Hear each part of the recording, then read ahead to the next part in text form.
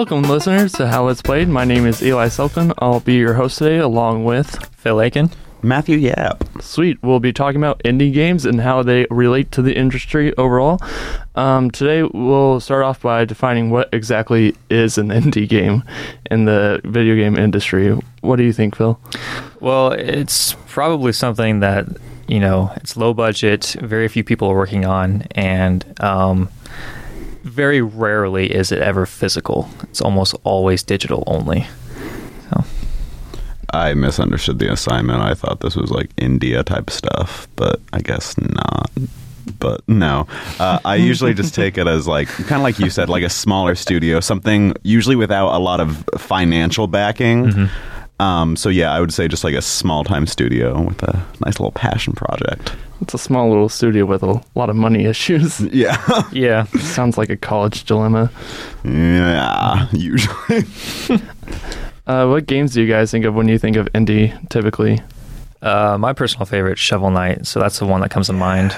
I'm playing through Golf Story right now, so that's another one that comes to mind. Actually. Yeah, it's so much fun. Oh my gosh, me too. This is adorable. Wait, we're all playing Golf Story? That's kind of precious. Oh my gosh, that's awesome. I started playing it because the one I always think of is Stardew Valley. It's like my favorite game, and basically people were like, it's vaguely like that, and I was like, I'm sold. That's really all I need to hear. Yeah, pretty much. Yeah, like, I find it really weird. Like, Golf Story is like, when I originally saw it, I'm just like, oh man, it's just just a golf game, But it's really sort of funny, and it's original for what you think it is. It's quirky. It's insane. I'm like fighting off zombies with golf balls. It's crazy. I didn't expect that.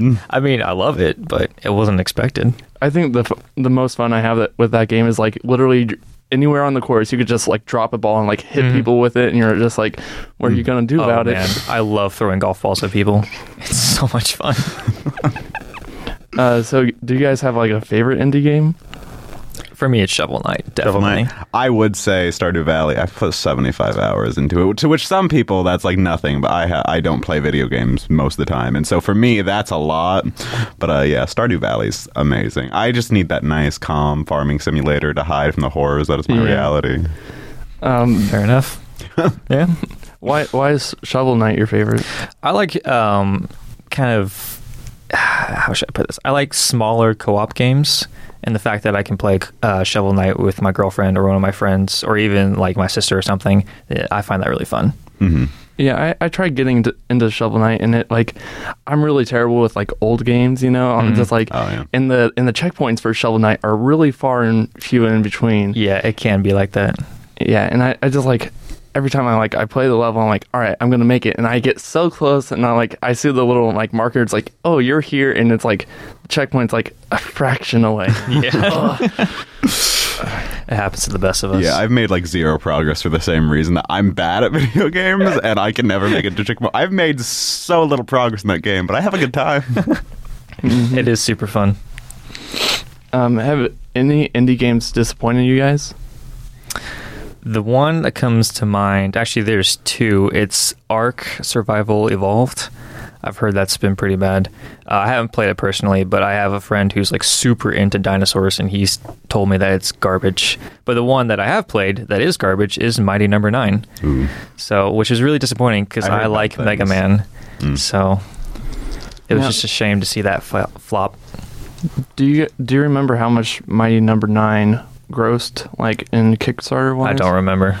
I didn't back it, so wasn't it in the millions or something like that? I want to say it's around just because 3 people million. Who like Mega Man like really jumped on, and it was the creator, I think, right, who started the campaign. I think so.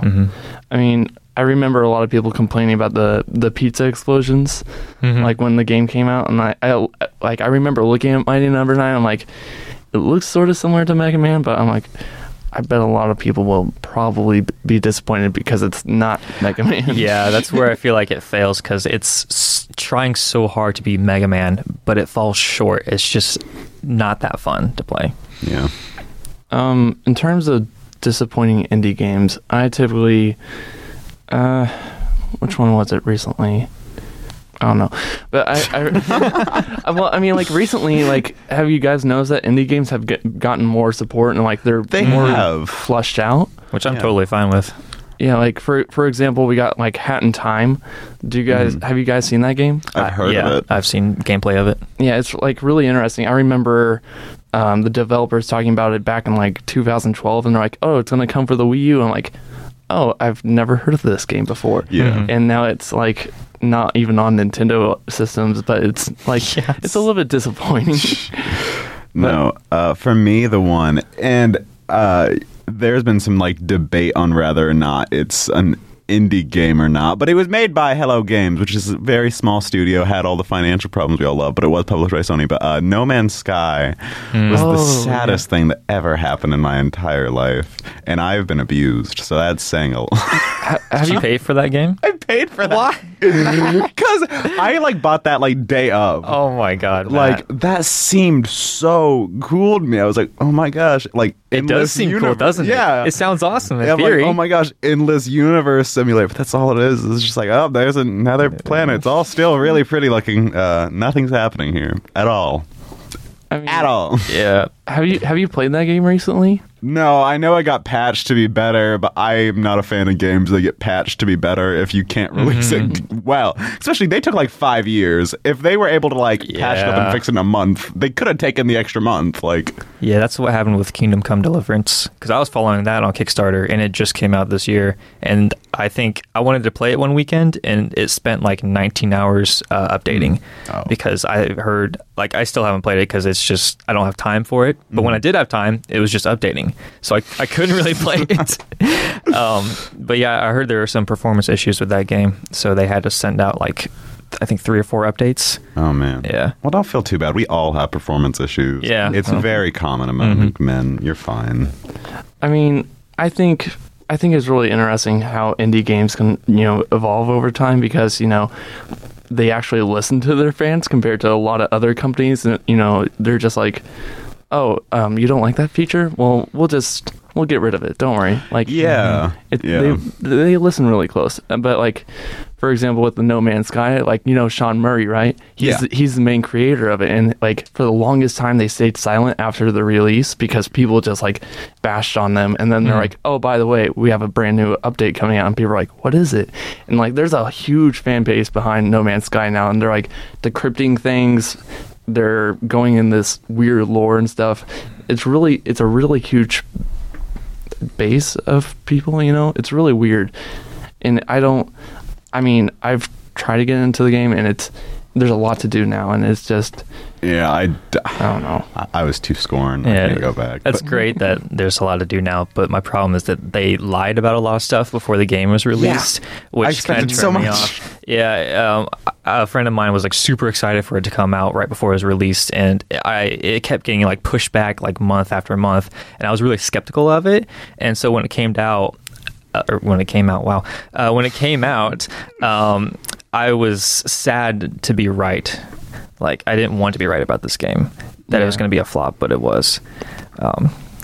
Yeah, I was the same way where I was like on the opposite, where I was like, they've been working for like 5 years and all these things went wrong, and they're overcoming, and they're going to do so good, and they're going to make the best game ever, even though they face so many hurdles, and then the hurdles apparently beat them to the ground. Yeah. I think the main issue people had with that game is that it had like no multiplayer. Like, people are like, oh man, I could travel with friends, and then we could do space battles with each other and stuff. And it's like, nope, it's just you. Well, and like, it had multiplayer. Yeah, and that was said in air quotes because you could meet up with friends, but it was like incredibly rare. Yeah. I would say, yeah, because like you said, it's a cool idea, but it's just you in this vast, completely expansive, never-ending universe, which sounds kind of like hell. But imagine being the only person on Earth, like in the universe, and how lonely you'd be. There's a simulator for it, so have fun. Speaking about all these like broken promises, do you think that it's been partially due to like Kickstarter and like the Steam Greenlight? Being sort of new to the whole industry? Yeah, I think with the problem with Kickstarter and Steam Greenlight and things that like you have to entice people, you have to promise a lot. So when you're on your Kickstarter, sure, you can say like this is going to happen because now people want to support your game. But when it actually comes to execution, you a lot of times have promised a lot, and you just can't quite execute those things. Because if you're being honest about your game, it's not going to sound as cool as you could make it sound. But that's kind of a problem. Yeah, that's what happened with the Ouya. They promised so much, and it was so disappointing. Oh my god! What was their main like promise with that thing? It was like a micro console that you could, I think it was supposed to be like a plug and play console, but with like it could support AAA games, I think was the idea. Neat. Yeah, it was like incredibly small. It was pretty much an Android phone in a box. Because it used the Android operating system. Okay. Yeah, that's pretty much all it was. It was just a very small. I could hold it in my hand. It's that small. And it didn't quite pan out? Nope, not at all. They had the system where you could like play the game for free, and if you liked it, you could buy it. Okay. Yeah, but people would just play the game for free. Yeah, I'd imagine. And then wouldn't buy it. So they lost money on that. I don't know why you wouldn't do that. Yeah. Paying for things is pretty lame. It was a failure all around. It sort of sounds like when it comes to games and developers, it's like, like politicians are like, oh, we got this. We'll promise we'll make these things for you. And then when they actually get released, you're like, this is sort of what I wanted. But your slogans make America great again, but then you release the game and it's just like, it's a styrofoam disc. That's pretty much what the creator of Ouya wanted to do. Yeah, she was like, video games suck nowadays. The PlayStation, the Xbox, they're all going to die. Everyone needs the Ouya in their living room. I can't believe Donald Trump also has a failed video game business, too, on top of his casino. Wait, really? Yeah. Apparently. But, I mean, how trustworthy do you think indie games are nowadays? Like, would you still, like, pre-purchase it or, like, back its Kickstarter? I'm not a fan of, like, pre-ordering. I think you need to see what it's like beforehand before you actually decide to buy it. You can buy it day one if that's what you want to do, but I still don't support pre-ordering. I don't support early access because when you buy those games, and like when I mean early access, there's no guarantee that they'll actually finish the game. You're just giving them your money to play an unfinished game, and that's not right in my eyes. Right. You should sell a finished product, which is where No Man's Sky fails. I've never even really understood the concept of why people pre-order stuff. It doesn't. I don't get it. I guess you're just like that excited, or you just really want to show you support the creators. There's a lot of stuff where you can get like pre-order bonuses. Like I think maybe it was Injustice 2 or Mortal Kombat 10 or something. I don't know. One of the fighting games gave you like a pre-order only character. I was Injustice 2. Yeah, it was Injustice 2. Yeah, I think Darkseid maybe. I think so. Yeah, but they'll give you like alternate skins for stuff or like physical bonuses or something. But yeah, I don't support pre-ordering at all. But in terms of indie people being trustable, I think it's getting there. I think the more success we see, I think Steam's had a huge part to do with it, but the more success we see of smaller games doing well, people kind of buy into it and realize that Black Ops 27 isn't the only game out there.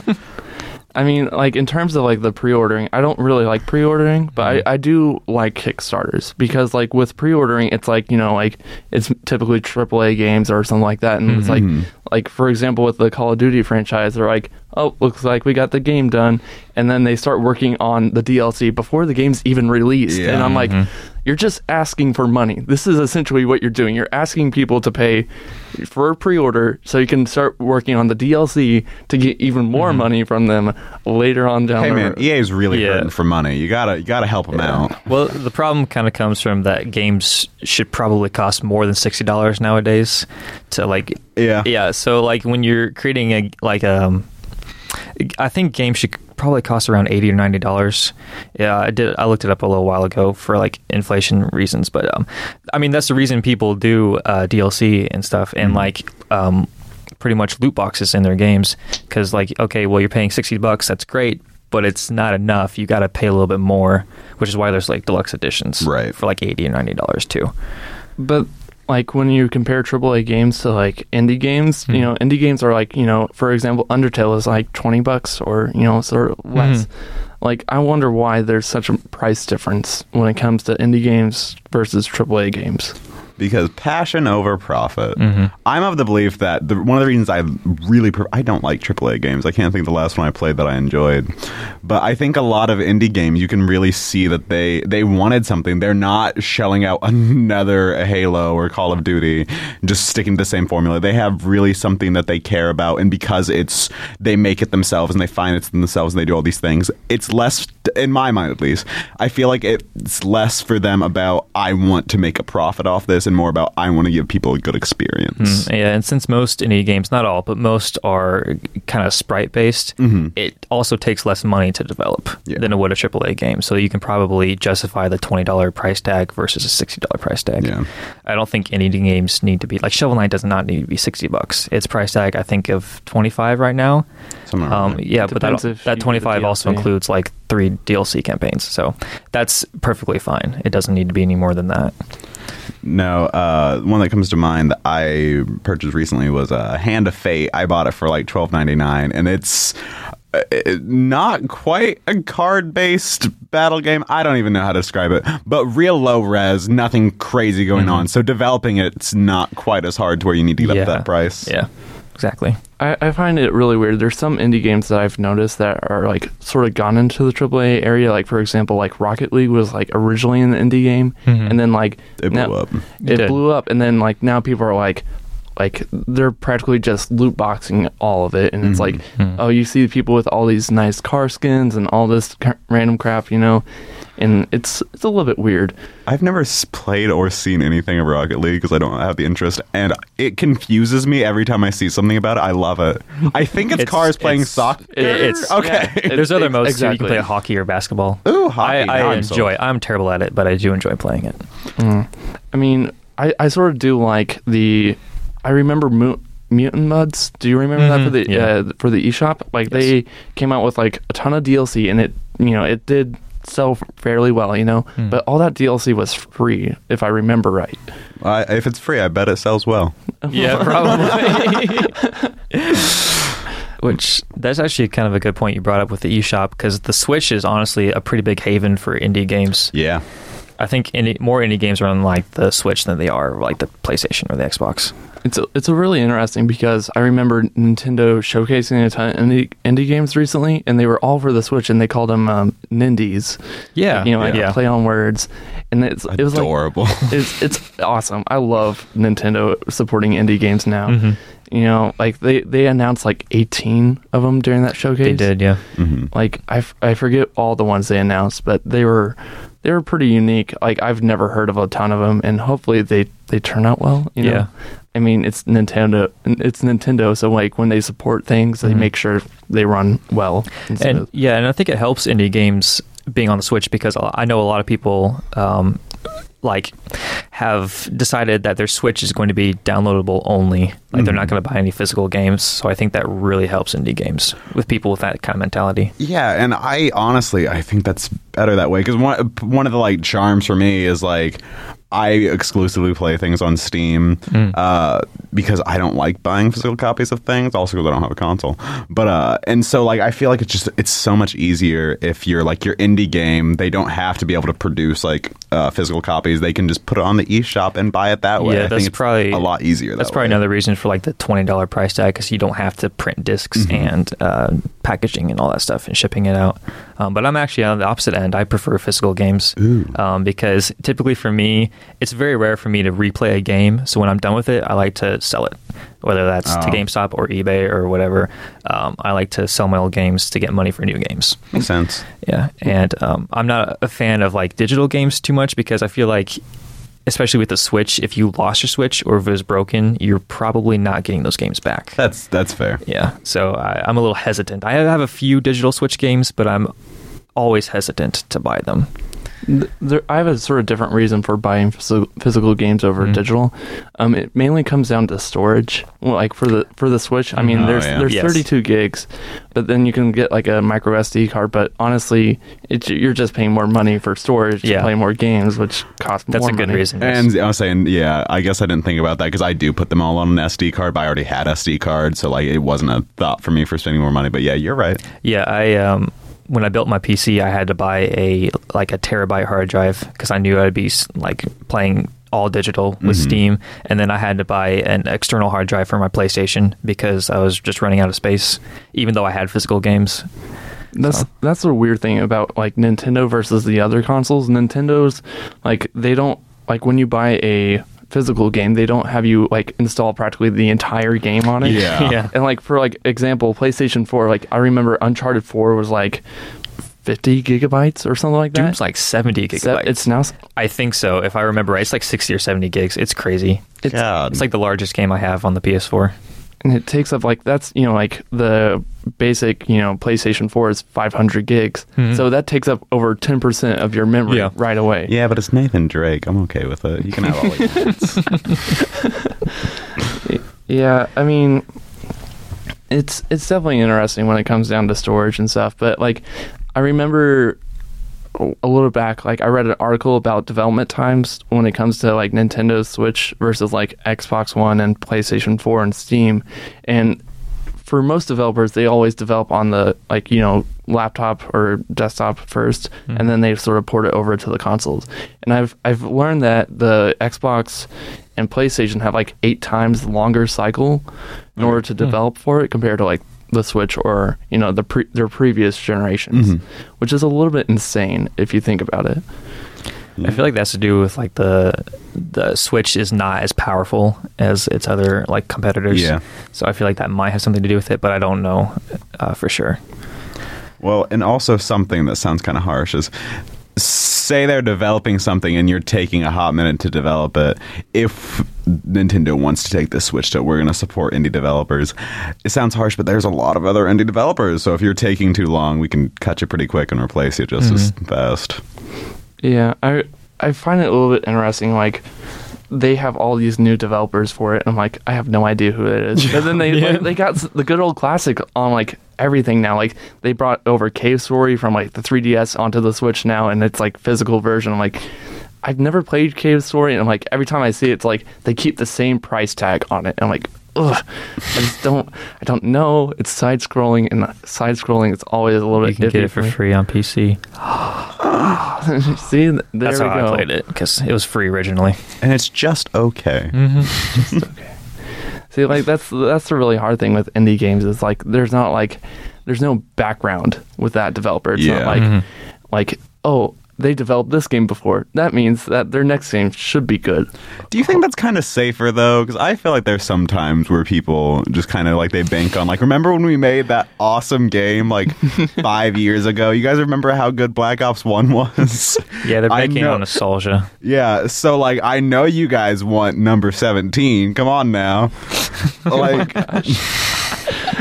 it's there. Oh yeah, it reminds me of like the Mighty Number 9. Like them basically just basing. they banked on Mega Man. Oh man, I am really concerned about Bloodstained because the creator of Castlevania is making that game, and it's pretty much like a new generation of Castlevania. And That'll be that's what down. I'm very interested. I haven't backed it on Kickstarter because it was supposed to come out last March. That didn't happen. So I'm still skeptical, but I'm really hoping for this one because I love Castlevania. Castlevania's great. Netflix series, okay, but video games, great. Yeah. Do you think indie games are able to stand up to AAA titles? Gameplay, yeah. Financially, no. Yeah, because I feel like another part of like that $20 price tag comes from marketing as well. Because I don't think indie games can really afford to market their games too much. No. You can probably have them on like the front page of like the eShop or something. Like that's great, but you're not going to have commercials for it like Black Ops 17 does. Yeah. It would be interesting to see an advertisement for Golf Story just pop up on the TV. That would be so adorable. But it's not going to happen. No, like he said, there's never going to be a way that you can get like 2K 2029. Yeah. Like that's going to just like dominate commercials, everything. People are going to see that so often, and they're, especially if they don't go into like looking for different types of games, they're just going to be like, oh, okay, yeah, there's this one. Yeah, the only thing I can see happening really, and this happened for me with Golf Story, would be a YouTuber or a Twitch streamer playing the game, because the Game Yeah. Grumps play Golf Story, and that's what I was hesitant about it, because I wasn't sure if I'd actually like it. But seeing them play it, really, it convinced me to buy it. It really does have to be word of mouth for indie. for indie. They rely on that. Word of mouth, because Yes. unfortunately this sounds so lame, but I found about Golf Story on a Stardew Valley forum, because that's how I spend my Saturday And that's night. fair enough. I mean, that's what they kind of have to rely on, because I can't afford to make commercials. Do you think that there was a previous stigma regarding indie games in the industry when it comes to like consumers and like looking at them, they're like, I think especially when games start to get high graphics, I think when you have games that look like FIFA or whatever that look really realistic, and then you have these people still making the pixel sprites, Yeah. it looks a little bit like a joke. Like, really, you're still on that? So yeah, I think maybe graphic wise, I feel like it's almost looked like, oh, that's cute that you can do that, but we're gonna do something better. And I think the fact that it's like so easy to make is kind of a double-edged sword, because like it is easy to make, which means people can pump out like garbage games, Really bad ones, yeah. which really taint the industry, I feel like. Yeah, because we're talking about the like good indie games, Yeah. but I would say buried under a huge pile of bad ones, like lots of bad ones. speaking about like how much time developers have spent on their games, have you guys played Doki Doki? I have. I've played a bit of it and I've watched all of it. I've finished the whole game. It's super spooky. Like full game, do we talk about like the going back through and playing it? I didn't go back through and play it, but I did watch like the alternate stuff you can do. Yeah, that game is really weird. Like I remember like the general basis, like before I even like, watched, like essentially what I did was watch my roommate play it, and it was really hilarious because like he had no idea what was this going to happen, and we both sort of knew it was like a horror game, but we didn't know what was going to happen or Yeah, that's how I went into anything. it. Yeah. And like, have you guys seen the game theories regarding Doki Doki? I have, yeah. I have not. Essentially what the whole entire game is like an advertisement for their next game. Beautiful. Yeah, I'm that's what it sold. seems like. I'm sold on it too. If it's going to be as good as Doki Doki, yeah, I'll probably get it. Yeah. And for the listeners who haven't played Doki Doki, it's free. Just play through it. It's a good time. It really is. It's a good time. Oh man, I was just about to spoil something, but if anyone hasn't played it, I'm not going to spoil it. Spoiler alert. Never mind. But no, it's a really good time. I love horror. Horror is the best thing in the world. Horror is my to me. favorite genre of games. Same. Movies, books, games, everything. Love horror. And so, from what it looks like, it's a lot better than you'll think it will be. Like I was expecting like when people are like, "Oh, it's horror," I'm like, hopefully it's not jump scares because I'm used to that, and it doesn't really There were frighten me. I think one, maybe two jump scares in the whole game. Yeah. And those jump scares I felt were justified. I feel like people say this about a lot of games, but I feel like this is genuinely like innovative for the like horror game genre. Like it did a lot of things I've never seen before and that I was really impressed with. Like a lot of horror games are just like, "Oh, we're gonna throw in the horror right away." Yeah. Like just constant horror 24/7, so you're always on guard. But Doki Doki, it's like, "Oh, it's a nice little dating simulator." Yeah. For like half of it, and then This it was goes my first entrance down. into dating sims. I'm excited. And then it's like, oh man, the game's sort of corrupted. Yeah. And then you're like, oh man, the characters are actually like psychologically manipulated with the game's code, apparently. Yeah, it's only like a 5 or a 6 hour game, and for Yeah. like the first half of it, it's a really slow build. Like if you go into it completely blind, like you don't know it's a horror game, then you're gonna be shocked. Yeah. It was heavy. It was hard to watch too, or hard to play really. I find it really interesting, like going back through it, like how you have to mess with the game files in order to win the game at the Right. end. Like we tried playing the game and like starting off trying to delete the other character files just to see what happens. Yeah. And the game actually sort of respawns it and prevents players from doing that. And it is really, really interesting because like I was seeing like how much will the developers let people just experiment with the game, because it is definitely different from like any other game I've seen. I'd say so. Have you guys ever had a game that was like really meta like that before?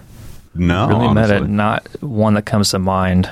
I'm sure there is out there that I know of, but not one off the top of my head. The closest I can kind of come to it is Undertale. Just the very ending gets a little like meta and almost the same vein, but like not Well, then I guess you could say like the Deadpool game too, yeah. because breaking the fourth wall constantly. But I Yeah. feel like this is a little. cheap. I would say that's like a super yeah. watered down version Yeah. of what this does. It sort of reminds me of the old Metal Gear Solid games, in which it would be like, oh, you have to unplug your controller from like player one and put it into player two or something like that. It's really odd, I would say. I mean, it's definitely like really neat because I didn't know Steam can let you access game files Right. within Yeah. that. I mean, No, and there's just something that like, because video games, there's always going to be a separation between the game and reality. There should be, at least. Yeah. But when it like forces you to kind of put yourself into that situation, it's interesting, and I enjoyed it a lot. Yeah, it was heartbreaking for me because like the warning when you start up the game is there for a reason. Because like I don't talk about it a whole lot, but I used to be suicidal when I was younger, and so it was very hard to like play through that game, like seeing all these like different stuff happen to these characters. It was really rough for me. Yeah. do you guys consider this game like pretty terrifying compared to like other horror? This is my favorite kind of horror. Yes. Because there is certainly a place for like supernatural horror. Don't get me wrong on that. I like that kind of stuff. But stuff that can actually happen in reality is way more scarier for me. Yeah, and I would say I wouldn't call it terrifying because at least in my opinion, you're never going to be there just like screaming. But I think that I agree with you. That's my favorite type of horror because it's one of those ones that lingers with you, and like you'll just sit there and think about it. Yeah. and that's good horror to me. Yeah. Yeah, I remember just like messing with people I know who've played it, and I was just like, "Hey guys, guess what?" And they're like, "What?" I'm like, "Just Monica," and they're like, "No, we do not talk about this." And it's just like, I just know how to psychologically mess them up now. Yeah, there you go. Well, and even in like later on in the game where you get to that part where it's like just Monica and she's like deleted everything, spoiler warning, and then she like, your real name is like blah, blah, blah or whatever. Like because I can't remember what name I put in, but she's like, your real name's Phil, isn't it? And that got to me. I was like, how does she know? How does she read like my laptop like ID or my Steam ID? I don't know. She's seen like all my porn. This is so weird. Is she sentient? What's happening? See, I didn't realize that until we like watched another player do that because like when we started up the game, we just put in like an actual name, not like some random junk name. So we didn't realize that happened. But then like looking back on it, I'm like, that was really clever on the developer's part because I didn't realize games can have like that much access to. I mean, like typically when you think about it, a lot of Steam games just pull your username from there. This is on that note and backtracks to your previous question: has the game ever gotten that meta? Yes. There was an old stupid horror game. It was Sonic EXE, and it was one of those stupid, just like awful horror games that they like shelled out all the time. But it did the same thing, and it got weird where it went into your files and found out like your name and stuff, and that was really weird because it didn't even ask you to enter in a name; it just starts talking to you, and it did that same thing. It's weird. It's uncomfortable. Makes me worry about my search history. And speaking about search history, we have Facebook. But like seriously though, this game is like really out there. I had to admit, like looking back at like the game theories and like how much there is involved with that, like what really surprising me the most when I was watching those game theory videos, which anyone should totally check out, is like people would literally convert from like base 2 or base 8 to like actual words and stuff, and there was like actual diary entries from each of the characters, and they're like describing like psychological like mental hospitals and like being stabbed and like all these random things. I'm like, what is going on with this game? It's messed up. It is. But I'm totally excited for their next game, and I have no idea what it's going to be. From the game theory, it sounds like Yuri is going to be the main character, I think. No, I think it's Monica. Or Monica is going to be the... It's just Monica. I remember now. Monica is going to be the protagonist, I believe. And I think Yuri's going to be the main villain. The villain, yeah. I love Yuri on Ice. Different topic, Matt. No, I want them to use him as the villain. That's even like Yuri from Yuri on Ice. I want him to just end up there. This isn't A-Team, you know. You never let me have any fun, Phil.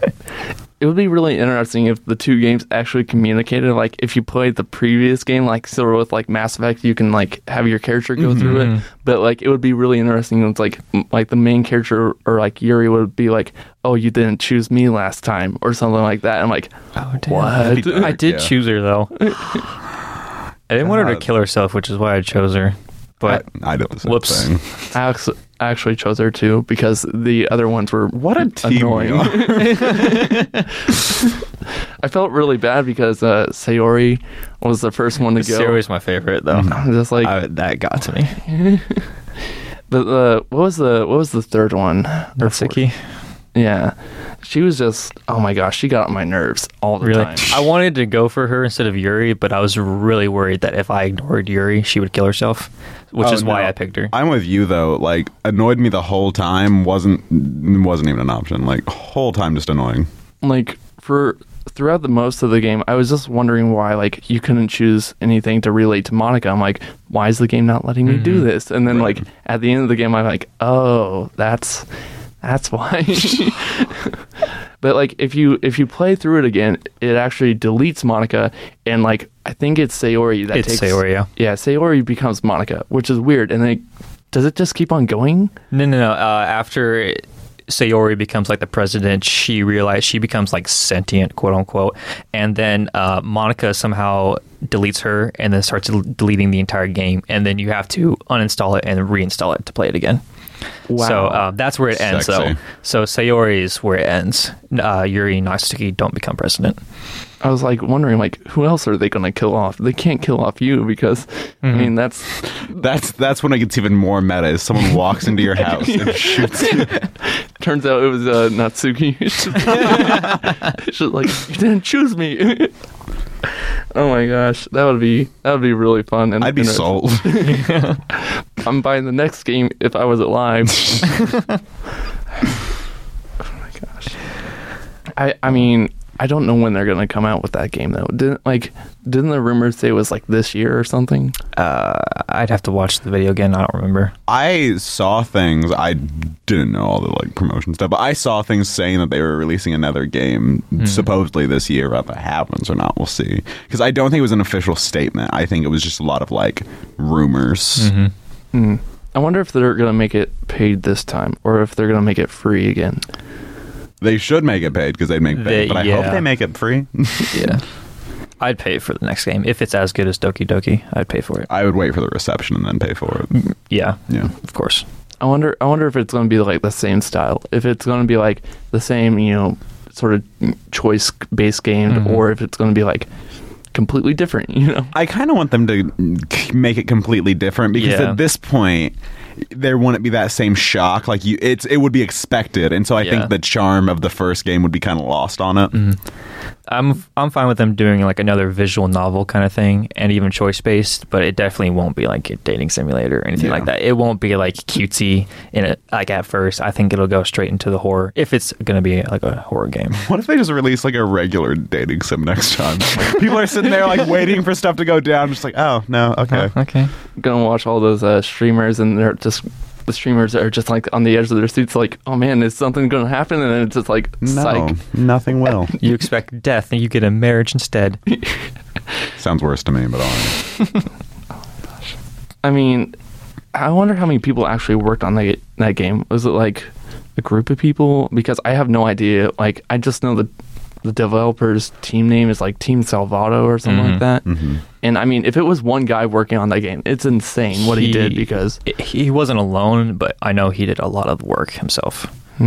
Because like there's a lot of choices in that game, and yet like apparently the game's already been coded to have Sayori die first, and then Yuri, and so on and so forth. And it's just like, I mean, I felt like I made important decisions in that game. I mean, there's literally ones in which it's like, oh, would you actually like be with Sayori or not? And then like, some of the choices were kind of disappointing to me, because I found out later on that it doesn't matter what you pick, the same stuff will happen. No, I found that out too, and it was just as disappointing to me because, like you said, I feel like I have control and have important decisions to make, but like, Yeah, that's why I don't like Telltale games. Yeah, I hate those don't get me games started. You're giving the illusion of choice. You don't actually have a real choice. because if developers actually gave us choices, then they had to code practically a whole nother game based upon that other second choice. Yeah, as I know in the first season of Walking Dead, you can there's two characters, you can choose to save one of them, and okay, well, great, you save one of them, the other one dies. Well, then 2 chapters later, the person you saved dies anyway. Yeah. Regardless of who you picked. And I feel like that's how every Telltale game is. It's like whatever major decision you make in like a chapter or two, it's just going to be undone. Yeah, certain characters are going to die no matter what. Yeah. It's just a matter of when they die. And that's why I'll never buy a Telltale game. Fair enough. I mean, Batman was so disappointing. I'm still mad about it. I didn't buy anything after season 2 of Walking Dead. I mean, how much do they have? How much are those games anyways? Because I feel like they're really crazy expensive. You can get on your phone the first season of Walking Dead for like free. Yeah. The I don't know episode about that past they released, it, but I want to say it's no more than $10. I can't imagine, or maybe $15 depending on the game. I'm sure the older ones are at a lower price now. I know they always do that. The first chapter is free, and then it's there's 5 other chapters. You have to, if you really want the entire game, and it's for example, I think the Batman one is $20 or $30, and it's like a. So you get the full Batman story for 30. Yeah. For every chapter. Yeah. I don't see the point of it. I usually get games on sale, so I think I got Walking Dead for only a few dollars. Yeah, and I just really hate those games because, for example, the Minecraft one really ticked me off the most because it's I looked at it for the longest time. I'm it feels like Minecraft, but with a story mode, more of an actual story. But then I realized it was Telltale, and the more I looked into it, I'm oh, wait, you're just making choices, even though Minecraft itself is about creativity and open world and doing all these make things. those hard choices. Let your life be decided for you. That don't even matter. Do I place the stone block or the wood block? Doesn't matter. Both will happen at one point. The spiders will invade anyways. But I think that about wraps up our podcast for today. Thank you for listening to How It's Played. Make sure to check us out on Byte BSU, also on YouTube, Facebook, Twitter, all the social media links, and the Ball State Daily News. All right, this has been Eli Sokolin along with Phil Aiken. Matthew Yap. Alrighty, thank you for listening.